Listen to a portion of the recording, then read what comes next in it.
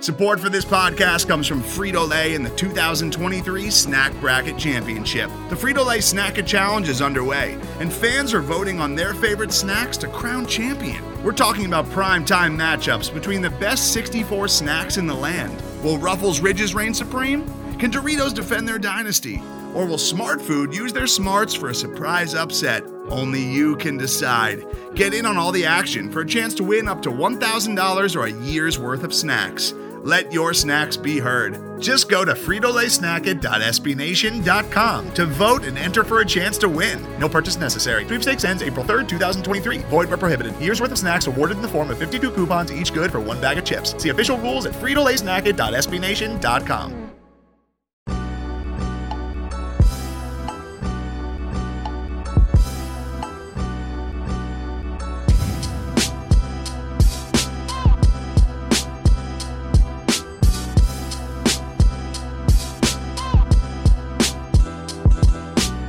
Welcome in, everybody, to the Longhorn Republic, your source for Texas Longhorn news, sports, and opinions with a bit of snark built in. We are a podcast of Burnt Orange Nation, and you can find more great Texas Longhorn content over at BurntOrangeNation.com. Before we get started today, I'd love to remind you, if you like what we do, please leave us a rating or review on Apple Podcasts. It helps get the show out there. Share this with your friends wherever you found it, whether it was Apple Podcasts, Google Podcast, Stitcher, TuneIn, Spotify, anywhere where you can find fine podcast content. You can find Kyle and myself. Connect with us on social media at LonghornPod on Twitter. Shoot us an email, longhornrepublicpod@gmail.com. My name is Gerald Goodridge. I'm your host this week, like I am every week. And I'm joined by a man who's shocked to find out Varsity Blues is a federal crime, Kyle Carpenter. Kyle, how are you?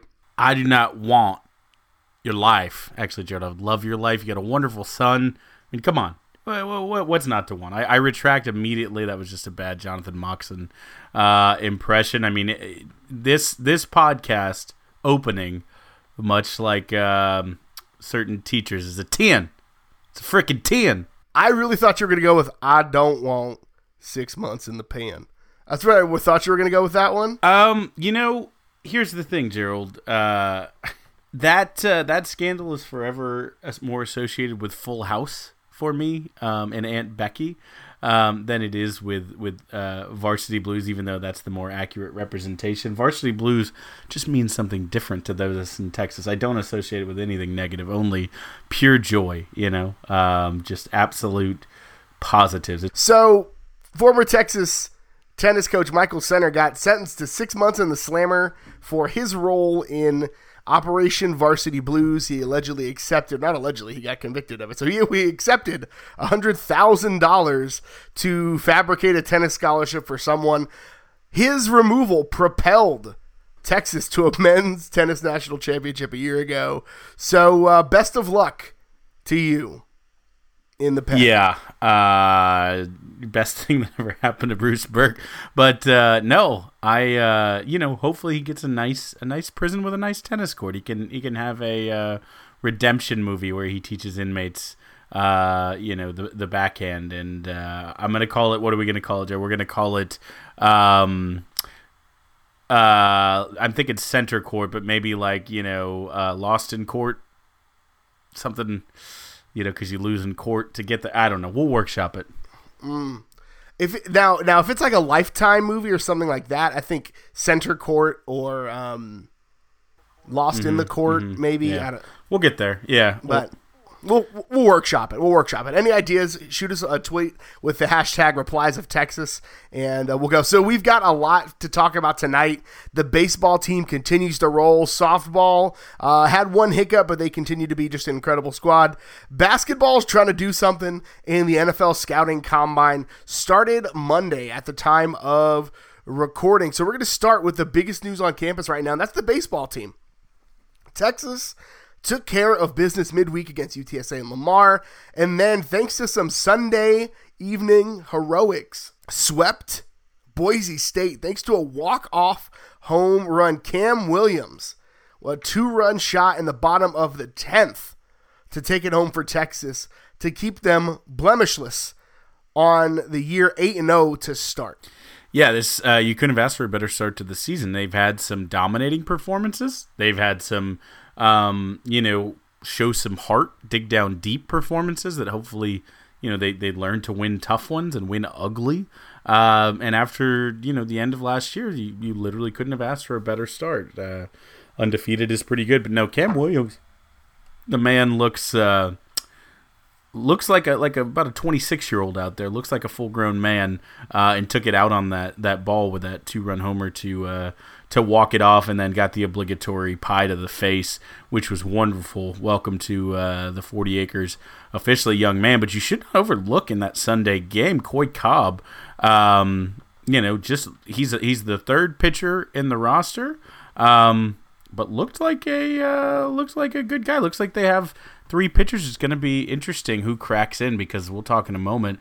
Pitchers 1 and 2 are probably markered in, not even in ink, just carved in at this point, as both Elder and Madden look fantastic. But Cobb should have got the win. Unfortunately, Diaz blew the save that sent it into 2 extras. But quality starts, those are good to have. The last 3 times actually, Texas started the season 8-0. They made a trip to Omaha for the College World Series, so that could be big for them. But you mentioned the 2 starters. Elder pitched an incredible, both of them, Elder and Madden. Madden pitched complete game shutout on Saturday. Bryce Elder went 7 with the shutout, gave up 3 hits, and this was 11 strikeouts in his work in 7 innings. That's a pretty good clip. And then Ty Madden, just 2 hits and 1 earned run, 7 strikeouts, no walks in his work on Saturday. So like the Friday Saturday pitching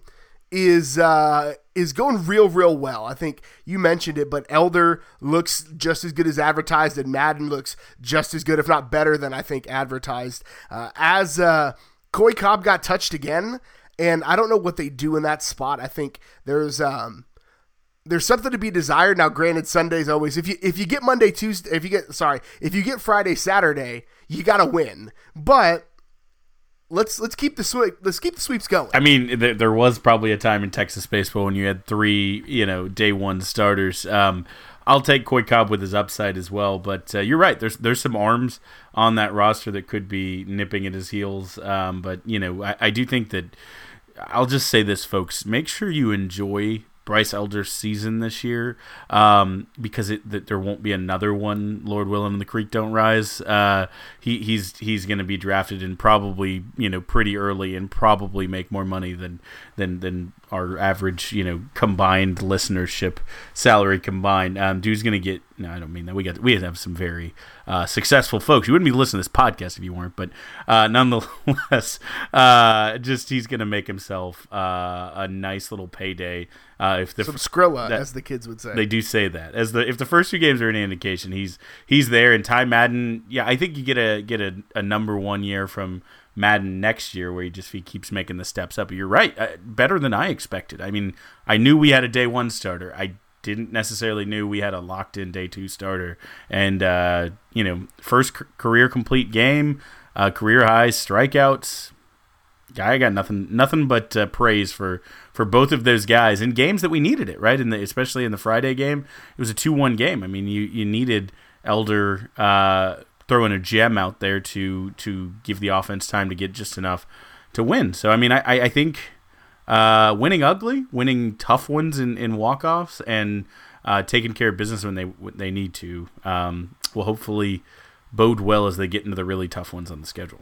We started with it, we have to end with it. The fact that Texas was able to overcome some adversity on Sunday is really indicative of, I think, the difference between last year and this year, because that's not a thing they did regularly last year. It seems like if the Bats struggled or if Texas gave up a lead, then it was over. And so the fact that they're able to battle back and come away with that win is big time. So Texas has a chance to extend its win streak. They take on Sam Houston State Tuesday before 3 actually big matchups this weekend. 3 teams that will likely see the postseason as well: LSU, Arkansas, and Missouri in the longest name of a tournament ever. The Shriners Hospitals for Children College Classic will be taking place at Minute Maid Park in Houston. The SHCCCC, as the kids, if they listen to this podcast, will know it from now on. SHCCC, Kyle, where you at? Yeah, it's not bad. I just like CCCC, or CCC. CCC. It sounds like someone in Spanish is very much like, yes, I get it. I know what you're saying, CCC. Yeah, all right, the SHCCC, Triple C, as it were. I'm going to be there for at least one of these games. Haven't decided, Arkansas or Missouri, maybe both. Who knows? Might get Coach Jacek out there with me. Who knows? If you're at the game, tweet at us. Let me know you're there. We'll meet up somewhere and talk mess to the opposing baseball team. I'm down for that. I won't be there, but I will support it vicariously via the internet. Softball, they have unfortunately found their first blemish on the year. They went 4-1 in the Texas Invitational. Now they started hot and picked up where they left off before with back-to-back run rules over Lipscomb and North Dakota State, 12-0 and 10-0. They lost their first game to Duke, 1-0. Miranda Elish loses her winless record, 7-1. She gave up just 3 hits and 1 earned run. In that game, Texas had trouble getting batters across the plate. They left a bunch on base. And then they rebounded with a 9-4 win over Weber State on Sunday. Yeah, it's a tough one. Anytime you lose 1-0 and the pitcher throws, I think, a 3-hitter, but yet leaving 9 on base, that's the tough part right there. That'll be a bee in their bonnet, though, and to give Coach White something to admonish a 15-1 team about how they could be 16-0. They had to restart their win streak, but at least they're back on now a 1 game. They had a 14-game win streak to start, back on a 1-game win streak now. All I can think of is Augie Garrido slams the door .gif. That's all I can think of with that 1-0 loss.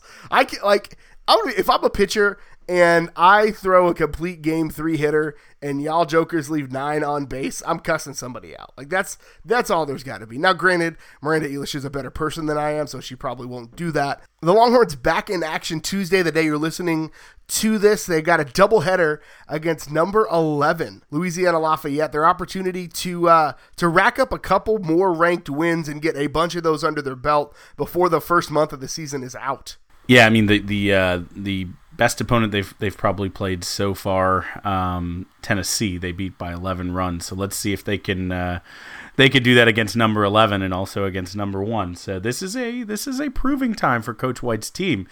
We joked like, oh my gosh, they lost a game, but are they really a 15-1 team? Are they really the number 4 team? This will be a good proving ground right here. They'll get out of the month of February potentially with 3 top 15 wins. That's pretty solid stuff if they can make it happen. Now, our integrity is going to be called into question here for a moment, because in your ears a week ago, we said we would relegate Texas basketball to the down the 40 until they replaced the coach.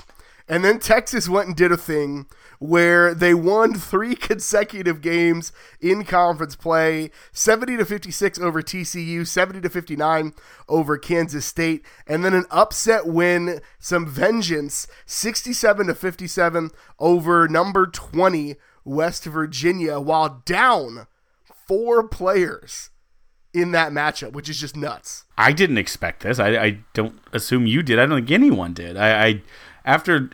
Here's the thing. West Virginia had been on a little skid after starting just incredibly hot. Texas probably caught them at a good time, but they caught them at whatever, call it a good time, with a depleted roster. I mean, I thought it would not be quite as bad a loss as it was last time, but that it would still be a definite loss. I was trying to count up wins over Oklahoma schools, potentially, maybe, whatever, I don't know. But, they may have just played themselves out of an NIT tournament chance, Gerald. They might be flying too close to the sun. They are at a point where they could legitimately make a run at the tournament, because I mean, that's a quality win. That's a what they would call a Q1 win over West Virginia. I think is what they would call that for Texas. Top quartile. Yeah, for sure. And so I think there is that win moves them to 17 on the season. I think they're 17-11 right now. 17-11 with 3 left on the schedule, and then a potential at least 1 game in the Big 12 tournament. So if they can win 3 of those 4 games, they get to that magic number of 20 wins. and they're likely an NCAA tournament team. Yeah, I mean, if they win out, like if they win their remaining 3 games and one of those is over number 22, and they basically turn around from that oh my gosh, they should have beat number 1 Baylor, who crapped the bed, but they just couldn't do anything, goes from the final nail in Shaka's coffin to, wow, look at this little run here they put together. They almost beat number 1 Baylor. They beat 2 top 25 teams in West Virginia and TCU and took care of business against the Oklahoma schools for that would be a 6-game win streak, with their 1 loss in the last 7 being to the number 1 team at the time. They've fallen to number 2.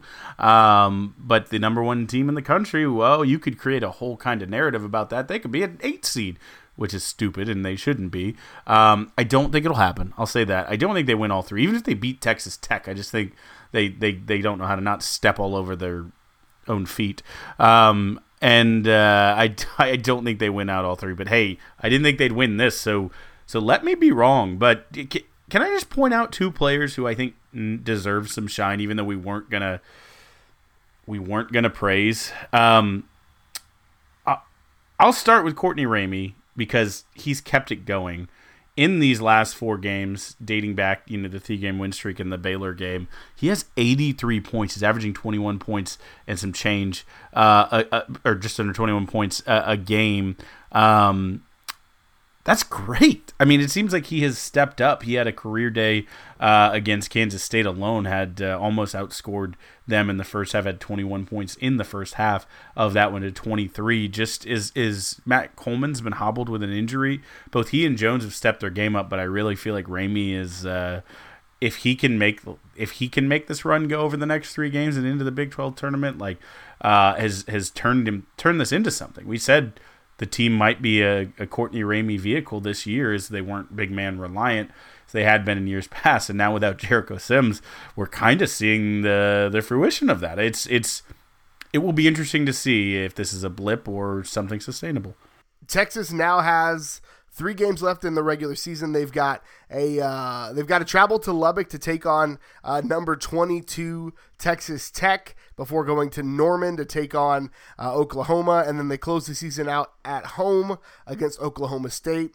If Texas can manage to win 2 of those 3, they're looking at a 19-12 record, right on the cusp of the NCAA tournament, which is something that literally a week ago we thought was impossible, but here we are.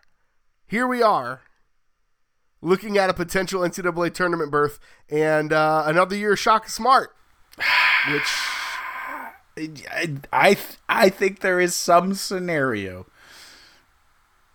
Let's ask that question, actually. Gerald, do you think there's any scenario in which they find their way into the tournament and also find themselves making a coaching change in the offseason? Can both of those things be true? If they make it to the tournament and they lose by 40 points in the first round, I think they probably show Shaka the door. And if they... You think if they make it to the tournament, get a decent draw, and they lose by 3 to a not a bad team, whatever, that Shaka's coming through those doors next season? Especially with that buyout, yeah, for sure. Man, this makes it tough for the internet commentariat, who it's been a foregone conclusion that Shaka is gone, and everyone, there's many who seem to be quite happy about that, and I can see where they come from, I guess, but it'll be odd because you're obviously rooting for UT. You would love to see them eke out a tournament, like a great year where you go all the way down and then make a run at the end, get hot, and do something. You want to root for that. Any fan who calls themselves a Texas fan, but then in the back of their mind, they're like the many people have chanted in the 600-person attended basketball games where he definitely could hear you fire Shaka Smart.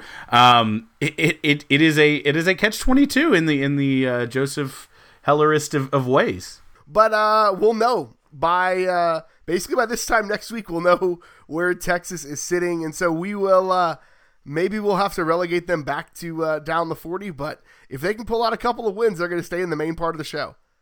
Rules is rules. Today's episode is brought to you by Cars.com.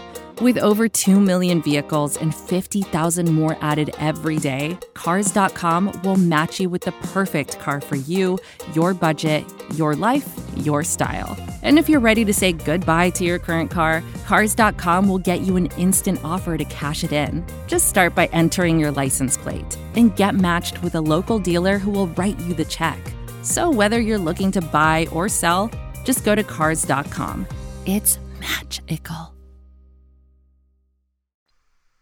Now's the time where we give some shine to the sports and players that don't necessarily get as much shine as they should, and we down the 40. So the first one we got to talk about, the NFL Scouting Combine started Monday. Some call this the Underwear Olympics, but Texas has a couple of 4 players getting ready to compete.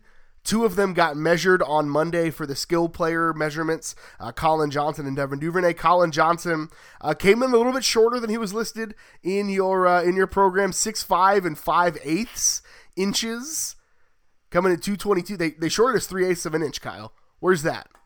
222 pounds, 9-inch hands, a little small if you're a quarterback, but a good thing he's not. 31 and 6/8 inch arm, and a 76-48 wingspan, which is just absolutely ridiculous. Devin Duvernay, 5'10 and 4/8, which they call a half-inch, where I come from. 200 pounds even. Again, 9.5-inch hands, 30 and 5/8 inch arms, and a 75 and 2/8 inch wingspan. None of that means anything to anybody because we are not NFL scouts, but it's interesting to see all of the conversation already happening about what this means for their draft stock. Yeah, a couple of things there, right? I cannot believe the tiny Colin Johnson is under 6'6" without his shoes on. He must have been wearing those platforms all his time on the 40 acres. No, 6'5" and some change is still very tall. Give him 6 foot on the license. I'll take 5'10" and a half for a receiver.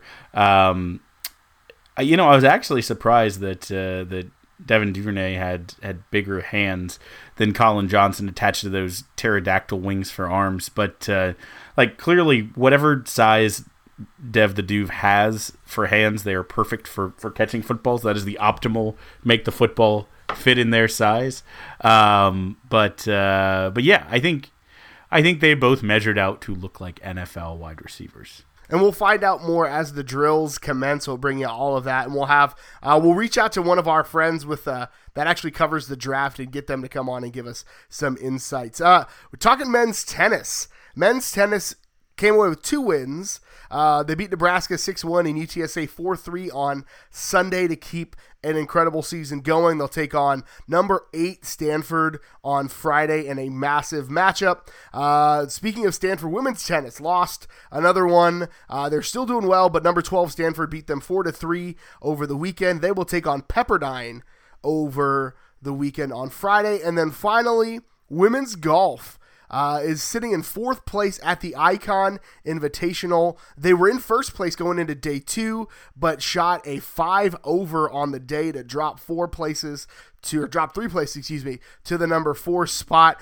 They trail Kent State, Purdue, and TCU in that tournament. Get it together, Country Club Sports. I expect you all to be number 1 at all times.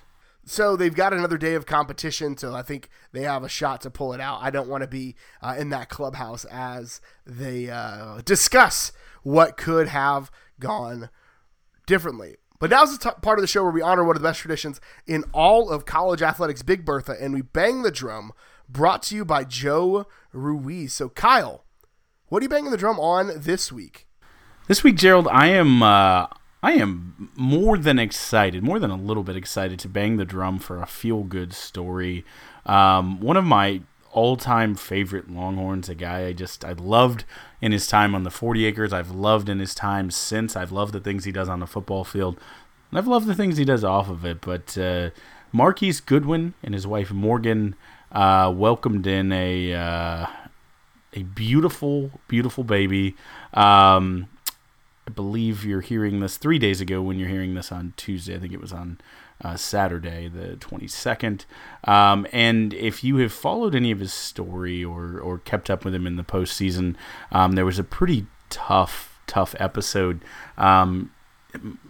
Goodwin scored a touchdown and broke down in the end zone a couple years ago, and at the time I don't think it was really public and everyone knew exactly what he was going through, but his child had just passed away. I believe they had miscarried in the past, twins and another son, and so just an incredible road, an incredible struggle and journey, and just the fact that it is ending with joy. He posted just a beautiful picture of this tiny little hand holding onto his fingertip, and just said, "Hold tight, baby, and never let go. Daddy got you." # Goodwin season, and then it got real misty on the Instagram feed. But I have nothing of snark or insight or merit other than to say I'm just excited to bring good news on your podcast feed and cheer on Longhorns. Hopefully the next great UT sprinter or receiver. Kid probably already runs the 40 about the same as I do at less than 1 week old. He's going to be fast. But just a wonderful story, and hook 'em forever, Marquise. We're all excited for you. It's a subject near and dear to my heart. Man, like pregnancy loss and child loss is something that people deal with and don't talk about. And so it is absolutely incredible to see somebody like Marquise get to celebrate his rainbow baby. So I'm really excited to see that. Really, really blessed to hear that. So keeping the news positive, Texas on the baseball diamond honored its first black letter winner during the game and during batting practice on Sunday, which is just absolutely incredible. They had special shirts made, and Andre Robertson was there with them on site. I love his headshot from on Texas Sports. If you've seen it, he's got like his afro sticking out of the block T hat. It's just absolutely incredible. But then it made it even cooler because, the coach is celebrating the diversity on the team. And it's one of the most diverse rosters they've ever had. And then, I don't know if you know this, but Cam Williams is black. And he hit a walk-off home run on Sunday to win the game. And so it's just cool to see the celebration of diversity and the celebration that that sports brings people together. Like sports, we talk about sports being terrible sometimes because, well, we cheer for Texas Longhorn football and sometimes it is terrible. But like, in and of itself and in its purest form, sports are a unifying thing. Sports bring people together. Sports are a place where it doesn't matter what color you are, what religious background you are, what you look like. If you're there to have fun and you're there to play well and play hard, then there's a spot for you at the table. And I absolutely love that, and I think it's so cool that Texas has done such an intentional job this month of honoring kind of history-making athletes at the University of Texas. Man, I love that, and they had some Longhorn Network. I'm sure you can go back and find some of the players on the roster talking about what it meant, and there's just some really cool interviews, and Longhorn Network does some great stuff, but really great package talking about just the diversity in the team today and the journey to get there, and just some really cool stuff. But man, you're right. What a wonderful week for weekend, I guess, for Longhorn sports, and for putting exclamation points on happy stories. I love that. So man, hope everyone's feeling good, because we finally usually we have some snark or some negativity or some downtroddenness, and we're on that up and up, y'all. Everyone take that as a sign. Make this a killer week. A lot of positive news on today's podcast, and so we're going to end it on that high note. That's all we've got for you. Kyle, where can the good folks find you on the internet? Oh, you can find me on Twitter at Kyle Carpenter. You can also follow the Texas Pregamer at Texas Pregamer.